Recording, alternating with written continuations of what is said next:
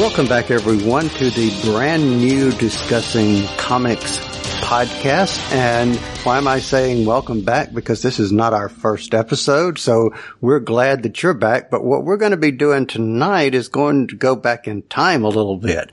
But who is we? I'm Kyle Jones, and joining me is my co-host on this show, co-creator of this show, Clarence Brown. Clarence, how are you? I'm good, man. And it's always awesome to go back in archives and pull back some goodness for our listeners. Yes. And this one was actually, you know, I won't say one of my favorite interviews because I've not done that many, but it's interesting to me to get a behind the scenes of an actual comic book and actually talk to someone who actually had a hand in creating a comic book that you've actually read. Yeah, man. And seeing not only just that, but seeing the path of how they became the artists they are today and, the trials, tribulations or whatever, just to see that arc of how they got to where they are today, I think is really cool. And we get a lot of this from our guest, who is Dietrich O. Smith, who is a comic book illustrator who has done work for DC Comics. He's started out in Image working with Rob Liefeld. He has most recently worked for Boom Studios for Victor LaValle's Destroyer, which was a remake or envisioning, but a entirely cool concept on the whole Frankenstein the mythology or the story of Frankenstein. Oh, yeah. And great book. Everybody out there listening should definitely pick up. And the cool thing about Dietrich was we met him last year at a comic, not a comic convention, but a Comic-Con in the Golden Triangle area, basically Columbus, Mississippi. Real nice guy. Pleasure to meet. Can't wait to see him again this year. So what we're going to do in regards to taking you back in time is we're going to actually go back and take that interview that we did and present it again, but we wanted to kind of give an introductory synopsis of what we were going to be doing. So this is that synopsis, and we'll be back on the other end after you've heard our interview with Dietrich O. Smith. And it's comic book day. I've got my fix and my little brain buzz of getting some new fresh comics.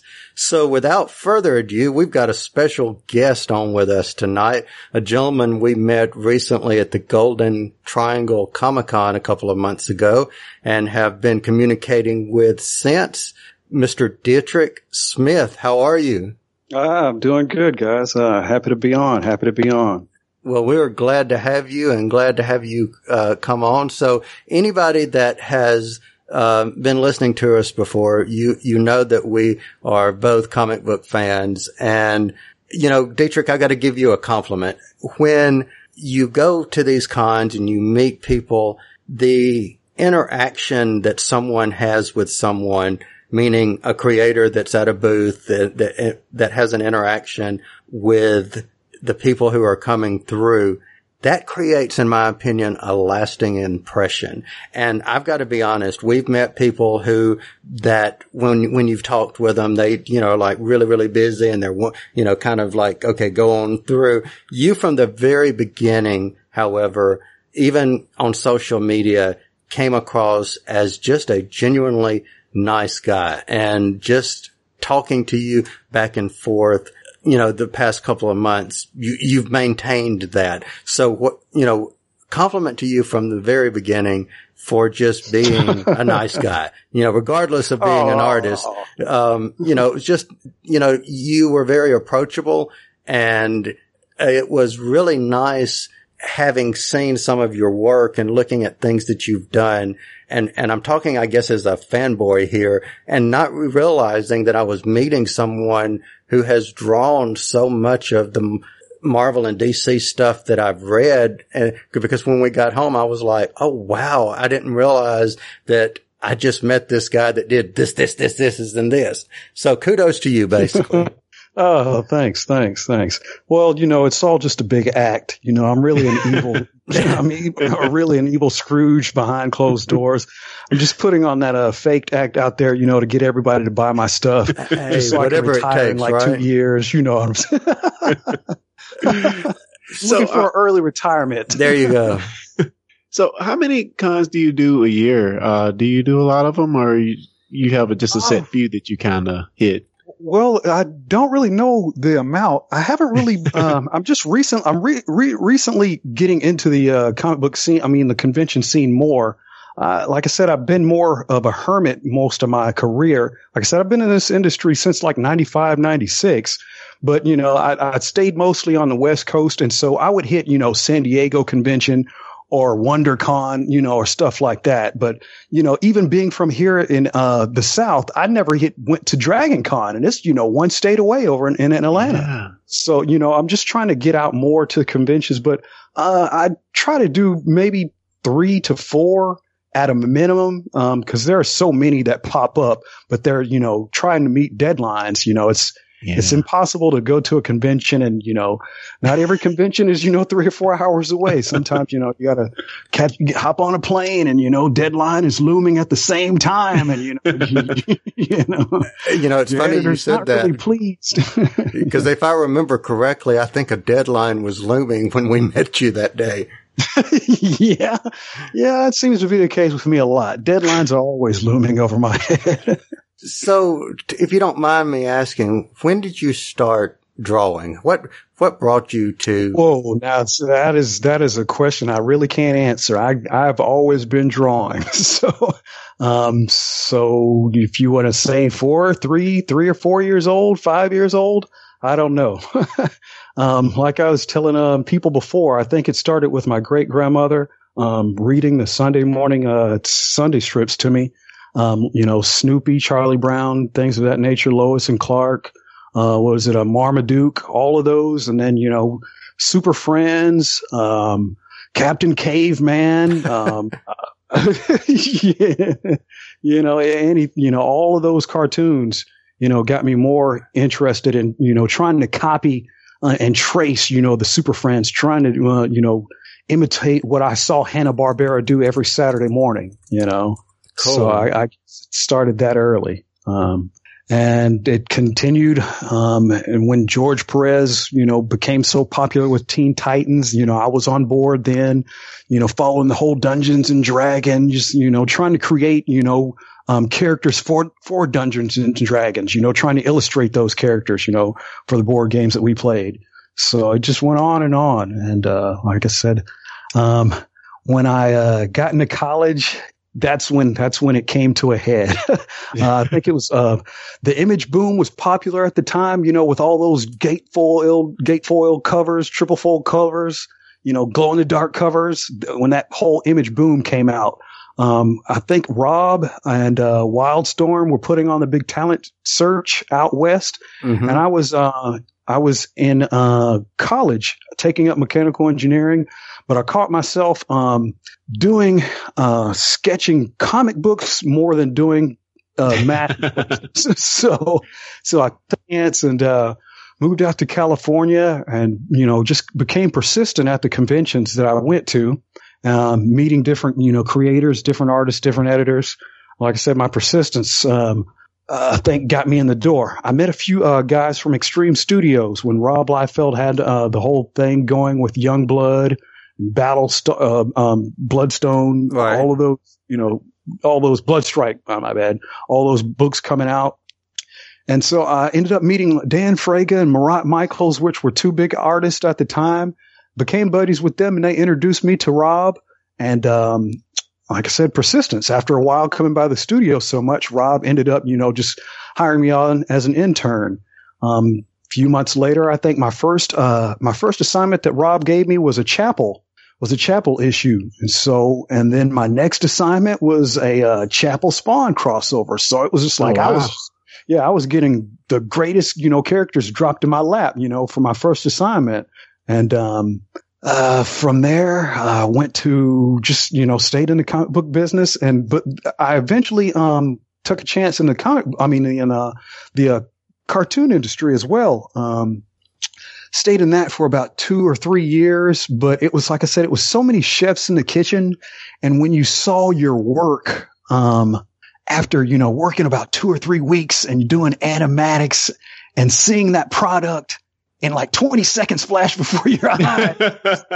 Wow, I worked on that for like two weeks and it went by so fast, Wow. Like I said, there's so many chefs in the kitchen. So I just, I ended up making my journey back to the comic book industry.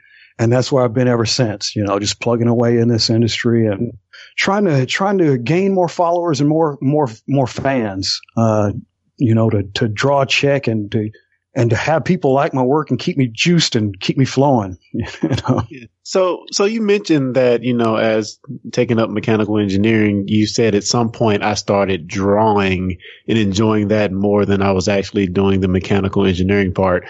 So maybe that point a little bit earlier, at what point did you know that you were exceptional as an artist? Oh, I never thought I was exceptional. If I was exceptional, then I wouldn't have been in mechanical engineering. I would have been, in a museum or something, presenting my work, Yeah. But I just felt that, like I said, I think I was in an exam, and like I said, when I was doing the drawing, I think I was drawing Cable and Deadpool instead of doing my exam. And that was like a final.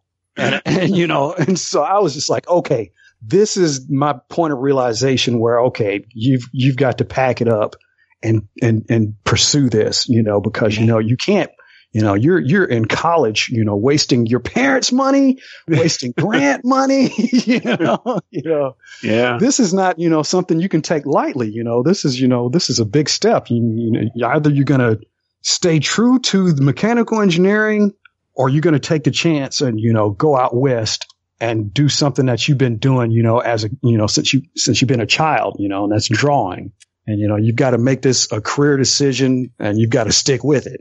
And so, like I said, I didn't want to pack up and leave college for no reason, kind of, I don't want to say be a disappointment, but just, I didn't want my parents' words to be true, stay in That's school. motivation. You're not going to make it. Yeah. It's like, no. So let me ask you this question. I'm sitting here and I'm listening to you say that, and I'm sitting here thinking of all of those people who have had that similar conversation with themselves and don't take that chance that you took. Do you remember a moment to where you were like, okay, screw this, I'm just going to do it. And then, you did what you just described. Was there a moment like that, or did you just do it and it was organic? But did you have that like aha moment that was like, okay, there's no going back, I'm going to do it? Well, I think it was that, summer. After, the exam and after school was out, and I was, I came home and I had a summer job, and after hours I would, get on my drafting table and I would draw a million, samples, and, those, late hours of working early in the morning and then coming home and drawing. I think that had me like, okay, I've got to do this, I can't, come home and, instead of going out and having a good time with, my summer money and, being with friends that I haven't seen all, year, no, I was at the house, grinding on the drafting table. So I think that was, my realization where, okay, no, dude, you're really going to go through with this. You're not going to go back to school. You're going to take this money, and you're not really going to tell your parents in the beginning that you're going to take the money and go west, but you're going to do it anyway. Yeah, so they thought the money that I was saving during the summer was, to head back to school. No, it was for a plane ticket to California. Wow. The American dream. So let me ask you this. I've looked at some of your things that you've done, and I mean, you have drawn everything from, like you said, from Image to Marvel to DC to, Boom, different other companies other than the big two. What is the one character that you've worked on that you would say that's been my favorite?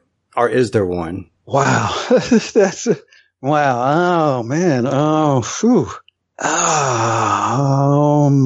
Wow. That is a really tough choice. Well, what about? Maybe it's because these two or these three are rather recent, but I'm gonna have to say Destroyer and Shaft. I think Shaft because Richard Roundtree, growing up, that was the man. And I think just working on Destroyer because it's so recent, but also working with a great writer, Victor LaValle. Just what he had going on in the story with Destroyer, all three of the characters, Josephine, Akai, and Frank himself. And my third character is, the Bionic Man. I worked on him, for Dynamite. So I think those three, Bionic Man, Shaft, and Destroyer, my three favorite, to work on. I think Bionic Man because, Bionic Man was like one of my favorite, shows as a child. So, yeah. All right. So I have a curious question for you. When you were drawing, the Bionic Man, did you in the back of your head when you were drawing it and especially doing an action scene, did you ever have the Oh, of course. I did the meal, man.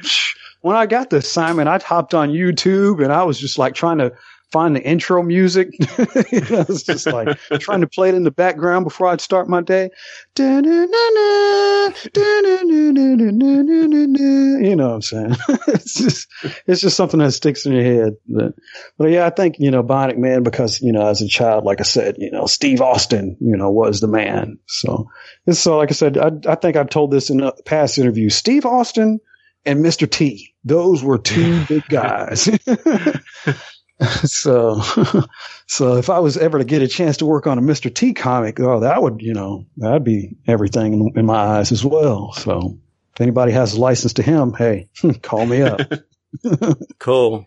All right. So let me ask you this. I've noticed that, you mentioned Destroyer just a moment ago. So is there a difference? Now you've worked with creators, I'm sure, that you've never seen, and you've had some, of course, you've started at Image so that you have people that, of course, you have seen and had the connection with. But now when you started working on Destroyer, you had not met Victor. Is that correct? That's true. Yeah, but you just recently had an opportunity to meet him at, I think it was New York Comic Con. So what was, what was that like? Pretty much intimidating, truthfully. Just what you see that he's accomplished, his mindset, just everything about him, such an intellectual man, a person that has that great of a use of words is intimidating. It's just like, oh my goodness, his vocabulary is just like off the change. You feel, I don't know. I feel dumbfounded around him. That's I guess my best way to describe my presence around him. But like I said, he's just a regular guy, but he's just so cool. So what was it like? Tell us a little bit about how the Destroyer story came to be, or how your association came with that story. And I'm purposely not saying too much about the story because I want to encourage anybody that's listening to go out and to, ask your comic shop to order it or, purchase it digitally, whatever you can. This is an amazing story. So, I'm not going to get too much ask you about the details of the story, but how did your process of getting involved with it, and what was your collaboration style that you had with Victor while you were working on it? Well, in the beginning, I was approached, by an assistant editor at Boom, Mr. Chris Rosa, and, Eric Harburn, actually, said that they liked my work on, Shaft, and, said they had a project that they thought I would be perfect for, and gave me a little bit of information about it. And asked me if I could do a few designs on it. And I was just like, oh my goodness, it involves Frankenstein. And I just thought, that had to be like the biggest, coolest, like coincidence because, I don't know if I had told you guys this earlier when we met. I am an Army brat. I'm a military brat. My father was in the Army and we spent a few years over in Germany and, we lived not too far from Frankenstein's castle, which was a rather tourist attraction, especially at Halloween time. And so seeing that castle and having that connection with the monster in this story, I just thought was, the coolest coincidence in the world, So when they told me it involved him, but, that it had his descendant as well, that's when I just thought this was the coolest idea. So working with Victor, he gave me, like I said, pretty much free reign with his script. Like I said, I didn't have a chance to meet him before things began, but I think he pretty much laid everything out to me story wise, and all the characters were pretty much easy. They were already pretty much created in his mind, and I think it was pretty much a good go for me. It wasn't too complicated on what he was looking for. Everything that he had involved in the script wasn't too complicated for me to try to piece out, to lay out. Like I said, I don't want to give away too much. So when I'm doing these interviews, I always try to hold back because, like you said, you don't want to give away too much about what the story is. So I don't know if for all the people that don't know too much about Destroyer, I guess I could kind of give you a quick synopsis of what it is. There you go. Whet the appetite. Yeah. It's in Mary Shelley's Frankenstein novel. At the end of the novel, we thought that the creature perished in the Arctic, but he didn't. Frankenstein has been alive this whole time. And in the story, in the novel, in Mary Shelley's Frankenstein novel, he tried to pretty much kill all of his creators' relatives. He tried to get rid of pretty much the whole Frankenstein family line. But now in the year 2017, he's come to find out that there is one last living descendant who is alive, and she happens to be an African-American female doctor, a scientist that is pretty much accomplice like her great uncle was, Victor Frankenstein was. And she happened to lose her son to a police shooting recently, and she would like to do the same thing that her relative Victor did in resurrecting her son. So the monster, like I said, is on that war path to try to assassinate the last living for her, not knowing that she's doing the same thing that his creator did. So it's just a little wild circle going around. Yeah, and I love the tech spin on that. I don't want to give, the nanobots. I'll just say that. I think that's pretty cool. Yeah. When you get the request for these characters, you said it was pretty easy to create these characters. How much were they fleshed out in description? Were they pretty exact on what they wanted, or is it kind of left up to you? Well, when I came in, the great artist Dan Mora, who I'm sure you've seen on Power Rangers, and he does a bunch of the WWE covers at Boom, and he does pretty much a lot of covers from Marvel and DC. Dan had already laid the foundation for these designs out, so all I did was come in and tweak a bit of this and a bit of that. But the bride and things like the director and the director's the labs location, those things I created, but Dan had pretty much laid down the groundwork for Josephine and Frankenstein. So all I did was come in and tweak a few things. They wanted me to darken his style up to give it a bit more horror look. Dan has more of a, I don't want to say an animated style. But I think I took a darker approach to it. I tried to mix in more blacks and more shadows on certain scenes. So, but I think, Victor already had Frankenstein's look. He wanted him to look like, not Ozzie Newsome. What is Ozzy Osbourne? Yeah, Ozzy. No, not Ozzy Osbourne. Oh my goodness. Now I'm all mixed up. It's not Ozzy. It's, oh my goodness. What is, maybe I could remember it. oh my goodness, what is his name? I can't even remember his name now. Oh man. But if I recall it, I'll tell it to you. All right, cool. Yeah, but he already had the designs laid out. Like I said, I just came in and tweaked a few things. But just and like I said, he wanted to keep everything grounded though too. So this wasn't going to be like, a Blade Runner 2049, tech. And this wasn't going to be an Akira, type of, technology. We didn't want to push the envelope and have, the tech looking that advanced. We wanted to keep everything grounded as if this was occurring now, Yeah. So, Yeah, I could definitely see that. So I tried to keep my designs on the tech and the technology and the nanobots and, like I said, some of the lab background. I wanted to try to keep it on technologies that could be created today. Like, if we went, looked in some of the government's labs, so even Apple's labs, maybe some of these designs could be made, So like I said, I didn't want to push it too far. I wanted to keep everything grounded.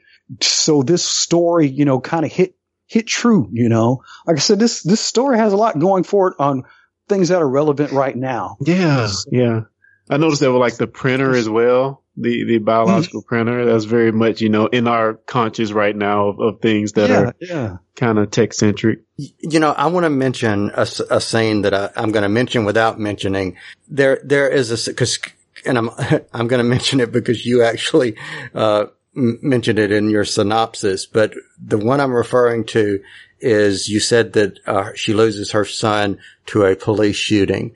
And when I read this, whenever I'm reading that particular issue and I'm seeing that, the thing that impressed me the most about that was there are many artists and writers that would have taken that scene and have fleshed it out, showing all the action. The two of you, however, I think told more of a story by letting the reader look at what you showed and the implication of knowing what happened to the child.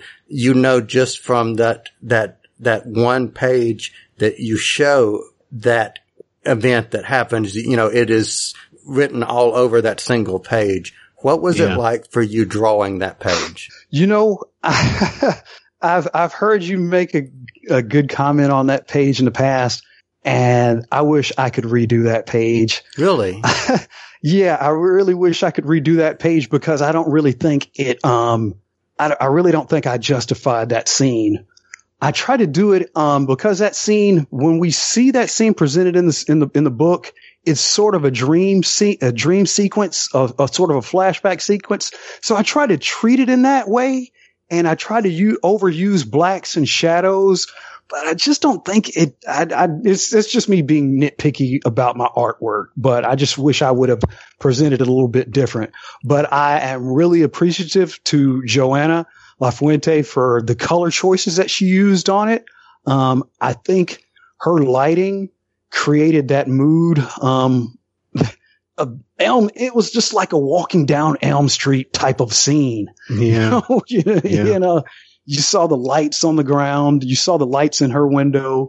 It gave that eerie, ominous, creepy scene of something bad is about to happen. So okay. Well, I appreciate. Well, let me say this. I probably had, and I'm going back into fanboy mode here. I probably had about 8 or 10 books that I was reading from that particular week that issue came out. Other than your book being Boom Studios, all the rest of them was either DC or Marvel. And I'll be honest with you, I couldn't tell you one other book that was in that stack that I remember what happened other than, just in the collective consciousness. But that one stood out, and that particular scene stood out. So, want to overdo it if you wish. I think it was well presented, and you did a great job. I appreciate it, Kyle. I appreciate it. Like I said, I've read a lot of reviews, and a lot of people gave good applause towards that scene. like I said, that's just me being a, an artist like all of us always are. Every page we turn in is never good in our eyes. So that's just how I feel about that page. I just wish I would have done a different job on it. Sounds like somebody else I know who's never happy with the audio. I don't know who, what's his name? Clarence. Yeah, that's it. Well, just to speak a bit more on that particular scene, but maybe more so from the writers or the actual dialogue perspective of what's said there. What's your kind of just overall take of like social justice in comics? Is there a place for that? Should that be just totally avoided? What's your kind of just general take on that? No. I mean, that's how comics have been, forever. I mean, you've seen Marvel and DC address social issues all throughout. I mean, I think, isn't that why Muhammad Ali appeared in one of the issues, years ago? I mean, that's just how comics are. I mean, if people want to escape what's taking place in the world, then stick your head in sand. Yeah. You're not going to get it in comics, and you're going to get it on TV. You're going to get it in every episode that you see. That's what MASH was all about.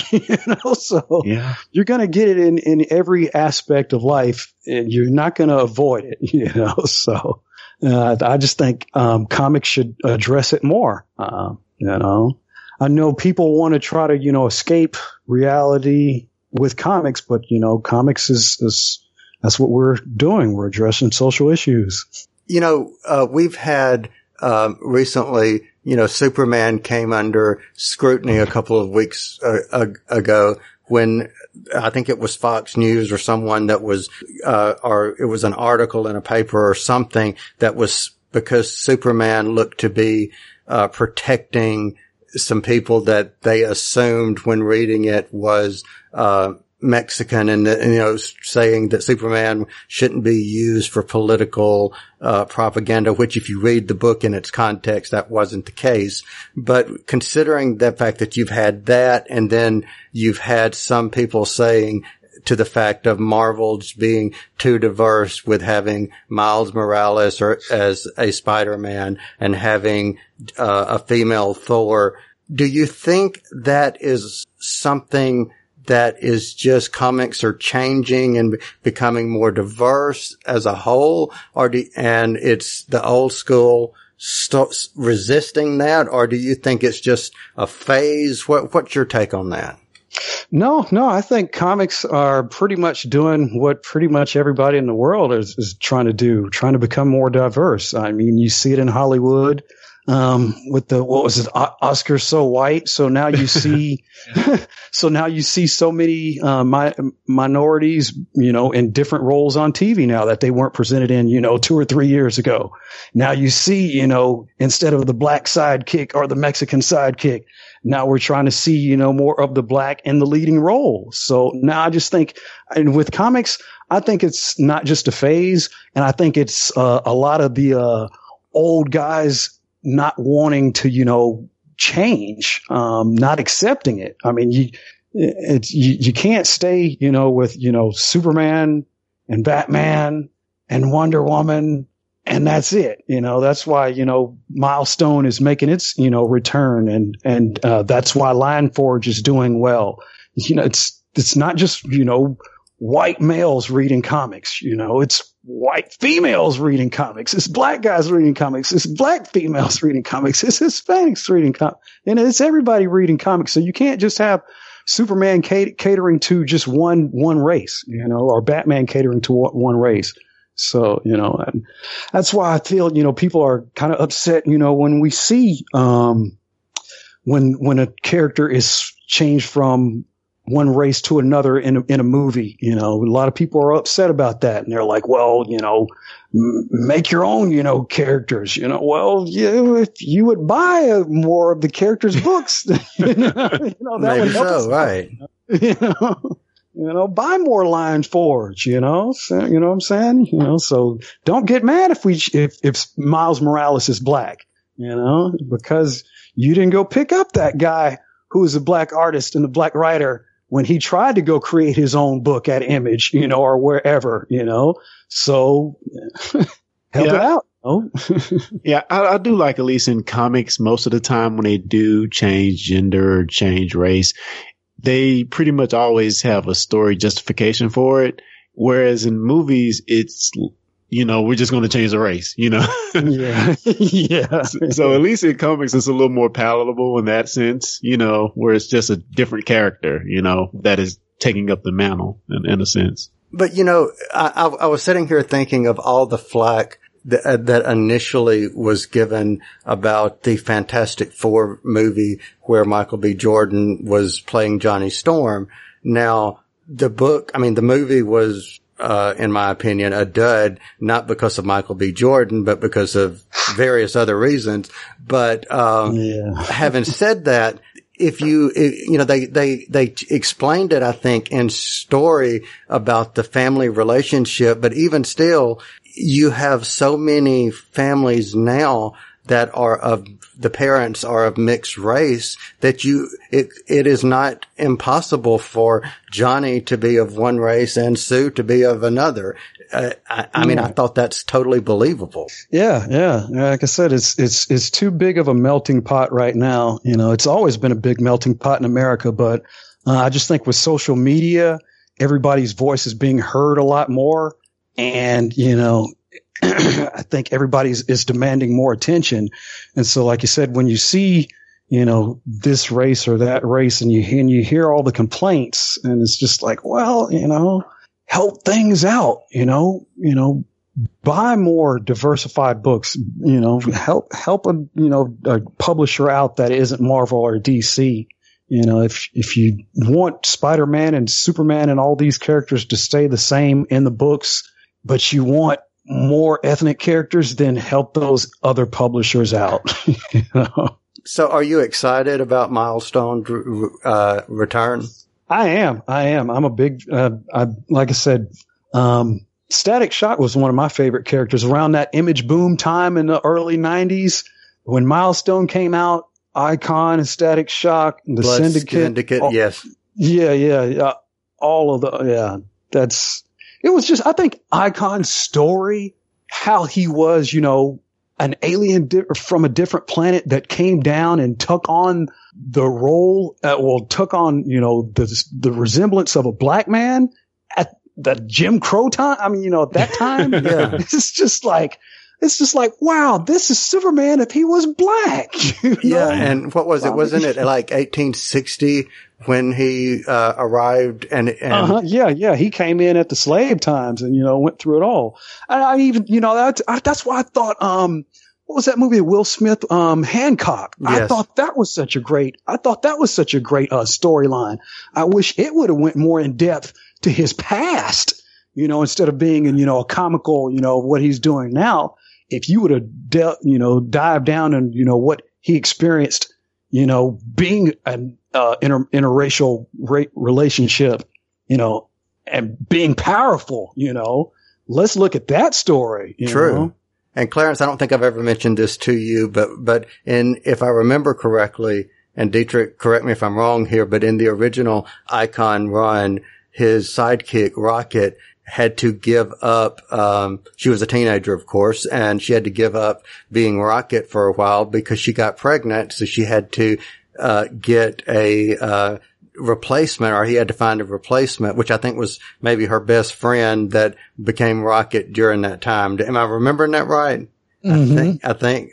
So, I liked, I hated to see Milestone go, and I was, it was cool seeing them incorporated back into DC, but I'm curious and interested to see where they take Milestone now. Yeah, because like I said, Static Shock, he came out and he dressed and he talked the way I did. Because, I came up around, the whole Belle Biv DeVoe time. So, when everybody was spray painting, the big graffiti on your jeans and, you had the word up all spray painted, and the big big fat laces on your shoes, the Fat Boys era. And then you saw Static coming out talking like that. And it was just like, that's me if I was a superhero. That's how I would talk, because you know how Peter Parker talked, and you related to him because he was a teenager and he was going through the problems that you were going through. But I didn't sound anything like Peter Parker. You know what I'm saying? So, like I said, Milestone, that was a cool time. That was a cool time. And now it's coming back. I'm anxious. Me too. I'm excited. So let me ask you this. Since we're talking about the early 90s when you got into the industry, how do you think social media has transformed how you work and how you are able to live in Alabama now and do the work that you do and connect with people like myself and Clarence through social media, having this conversation that we would not have had or been able to have had in the early 90s, back when Milestone first started? How has that transformed how you work? Oh, well, social media is a blessing and a curse. Because like I was telling somebody before, when I got in and trying to send my work to different editors, to see if I could get a job, I was faxing, pages. I would go to Kinko's and I would try to make the darkest copy I could make, and I would fax it in, and it would take like 30 minutes because, you tried to make it go on the slowest speed that you could to get the best DPI, the best quality. Like I said, it was just hectic. People don't know what a fax is anymore. They don't know what a fax machine is. But like I said, being able to, converse and connect with people is a blessing though. To meet fans online socially and to feel loved by a person that you've never met, to get loves and hearts and big thanks and big shout outs, that's, like I said, it's just a big energy boost. Like I said, from somebody that lives in New York or in Seattle or Japan, you're making so many connections, and you're able to, see so many different art styles. That's a big plus as well. You're able to see so much that can influence you and learn from, every minute. Instagram is the biggest blessing to me. I live on Instagram because I'm always looking at somebody's work like, that is cool. That's a big motivation, thing. But like I said, to connect with fans though, it's an energy boost. If I'm having a bad day and I draw a piece that I like this piece, let me post it. And then you get 1 million likes. It's like, oh man, my battery is charged. They like that. Okay. I'm not that big of a hack artist. Some people actually do think I can draw. So you mentioned Instagram. I have to ask, digital versus print. You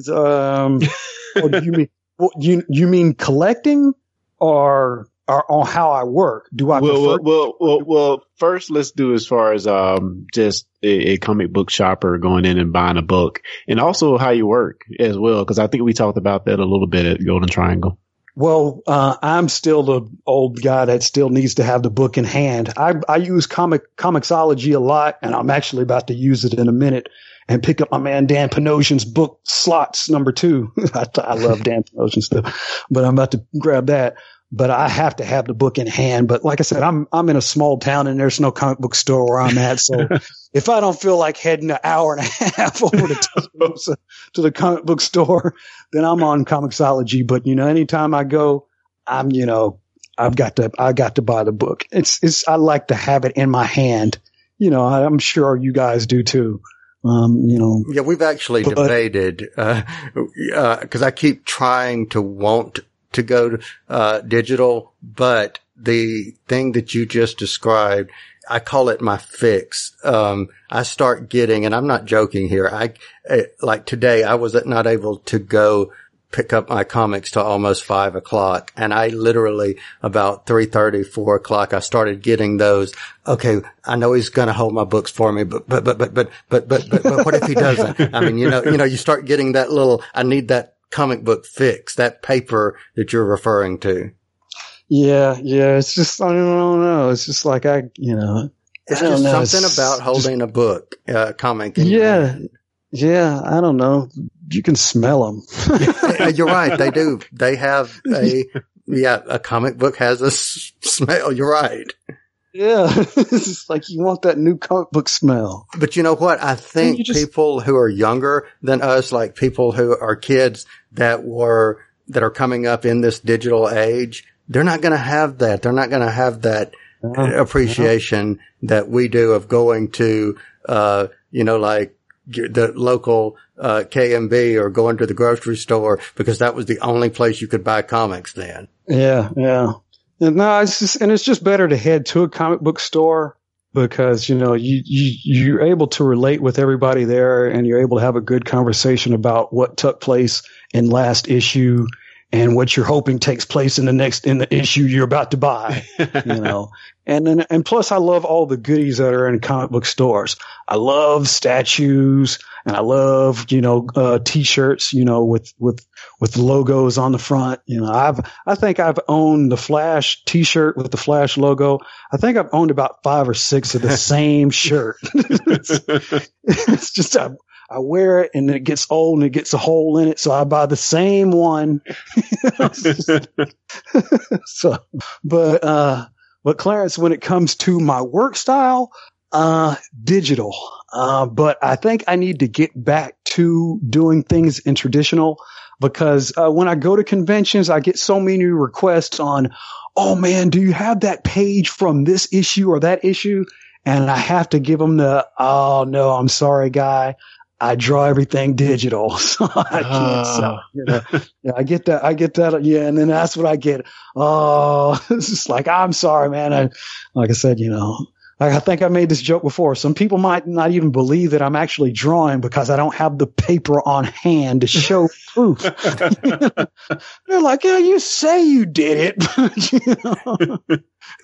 You mentioned drawing at a convention, and I've noticed from watching you I was watching you when we were talking to you, in Columbus, but also just seeing pictures that you've done at other cons since then. You have a process of drawing some type of picture while you're at a con. Do you know ahead of time who that character is going to be, or do you just take the piece of paper, set it down, and whatever comes to you comes to you? Oh, no, at the conventions though, that's mainly off of request. Yeah, that's what whoever comes to my table and says, "Hey, draw this." That's how I start. Gotcha. Yeah. And they give me free reign to pick whatever pose. That's always what's cool about my commission requests that I get at conventions is draw Robin or draw Batman or draw Daredevil and draw them whatever way you want. We trust you. That's always what I hear. We trust you. I'll be back in 2 hours. Okay. Cool. Right.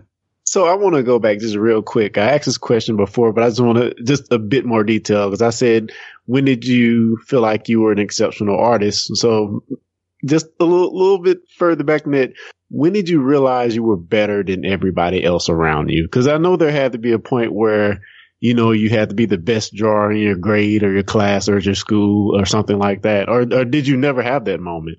No, I don't think I ever had that moment, really? But I always, but in school, I'm from a small town. Like I said, my dad is in the military, but, time off, I grew up here in Alabama, and my town is like population 2,000, population 1,800. We have maybe like 3 stoplights. So I have a small town. So in my school, anytime anything needed to be illustrated, hey, let's go get Dietrich. That's what I was looking for. Yes. It was never really of, I'm better than anybody. I can, nobody can touch my skills. It was just, I'm the guy that can draw, so. That's what I was fixing to say. That was just. It sounds like you didn't, it was never you consciously acknowledged it yourself, but obviously others did, and by default gave you that acknowledgement. Yeah. And like I said, you hearing at, family gatherings, oh, he's so talented and all that. Oh, you get that pat. Oh, Hercules. You get that pat on the back from all the aunts and uncles, all the time. You start to believe it after a while, but then you start looking at the comic books. And like I said, the image boom was going around, and I saw Jim Lee and Rob Liefeld's Bad Rock and, Youngblood. And then you see Spawn and you see Mark Silvestri. And, it's just like, those dudes can draw, and it's like John Romita Jr. And it's like, no, those dudes can draw. I'm doing chicken scratch, trying to imitate, and then your mind starts to, expand, and you see even larger artists. And then, you start understanding, it's not just all about being a comic book artist. You have to become an artist. Yeah. So that's my biggest advice to all, upcoming artists, as well. Don't just draw superheroes. Don't just draw action scenes. You'll never get hired. Editors don't want to see, you draw the Hulk crash through a building on 10 pages. There has to be some scenes where he's talking, there's not a fight scene in 22 pages of every book, You got to learn how to draw cars and donkeys and mules and airplanes and, forest and islands, you've got to learn how to draw everything. So let me ask you this. Do you find it, or do you ever find it more difficult?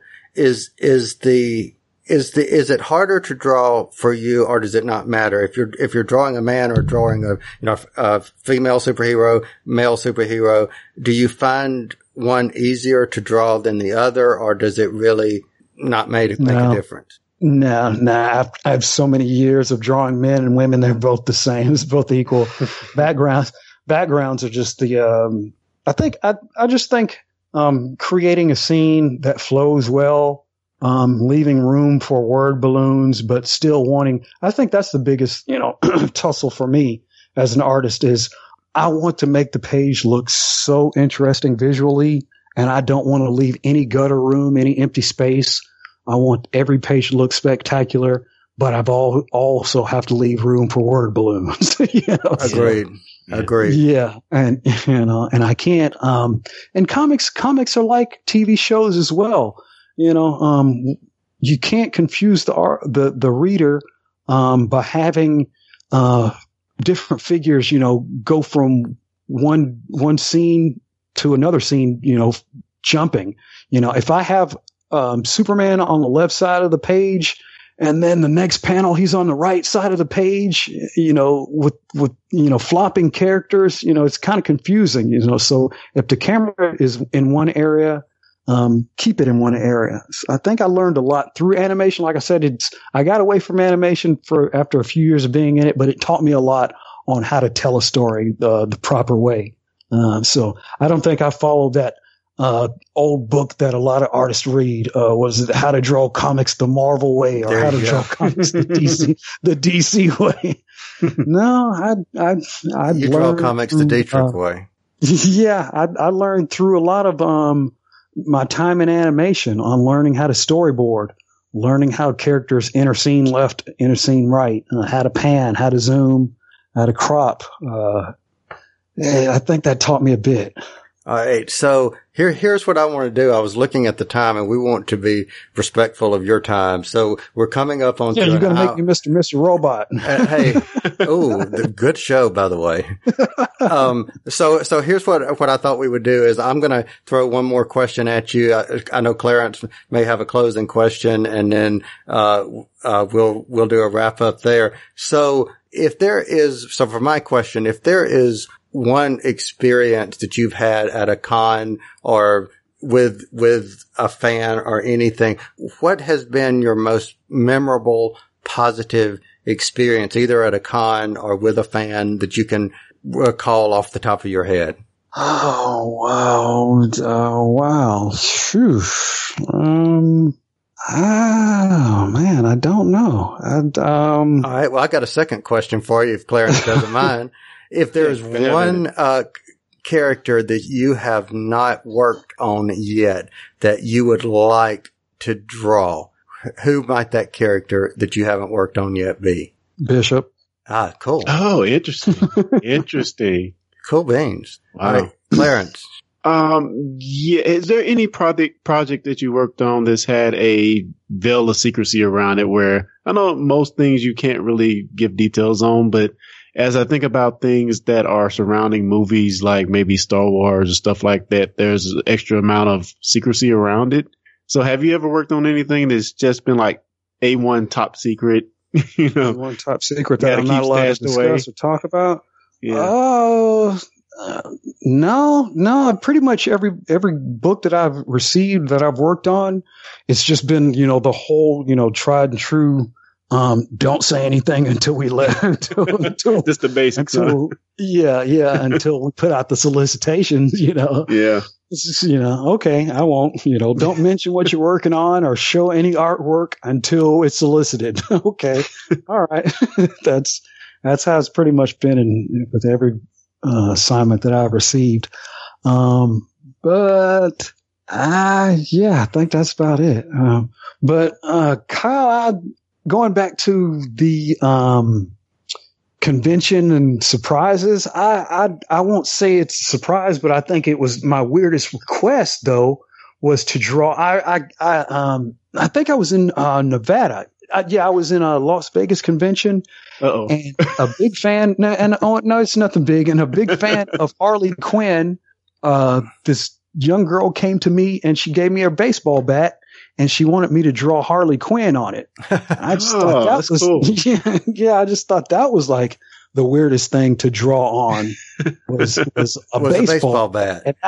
And that was hard. A wooden bat, it was hard. The curvature of the bat, I was just like, oh man, this is a tough one. A tough one. But I do have okay, this is a rather funny thing though. This came to mind. I was at this was at Dragon Con. I was at Dragon Con this year and I had a Spider-Man print that I was signing. And a gentleman came up and wanted to buy the print, but didn't want me to sign it. And I was like, yeah. That's an insult, right? and I said, why not? And he said, Stan Lee is right over there, because Stan Lee was seated rather close to me. And he's like, I want him to sign it because he's the creator.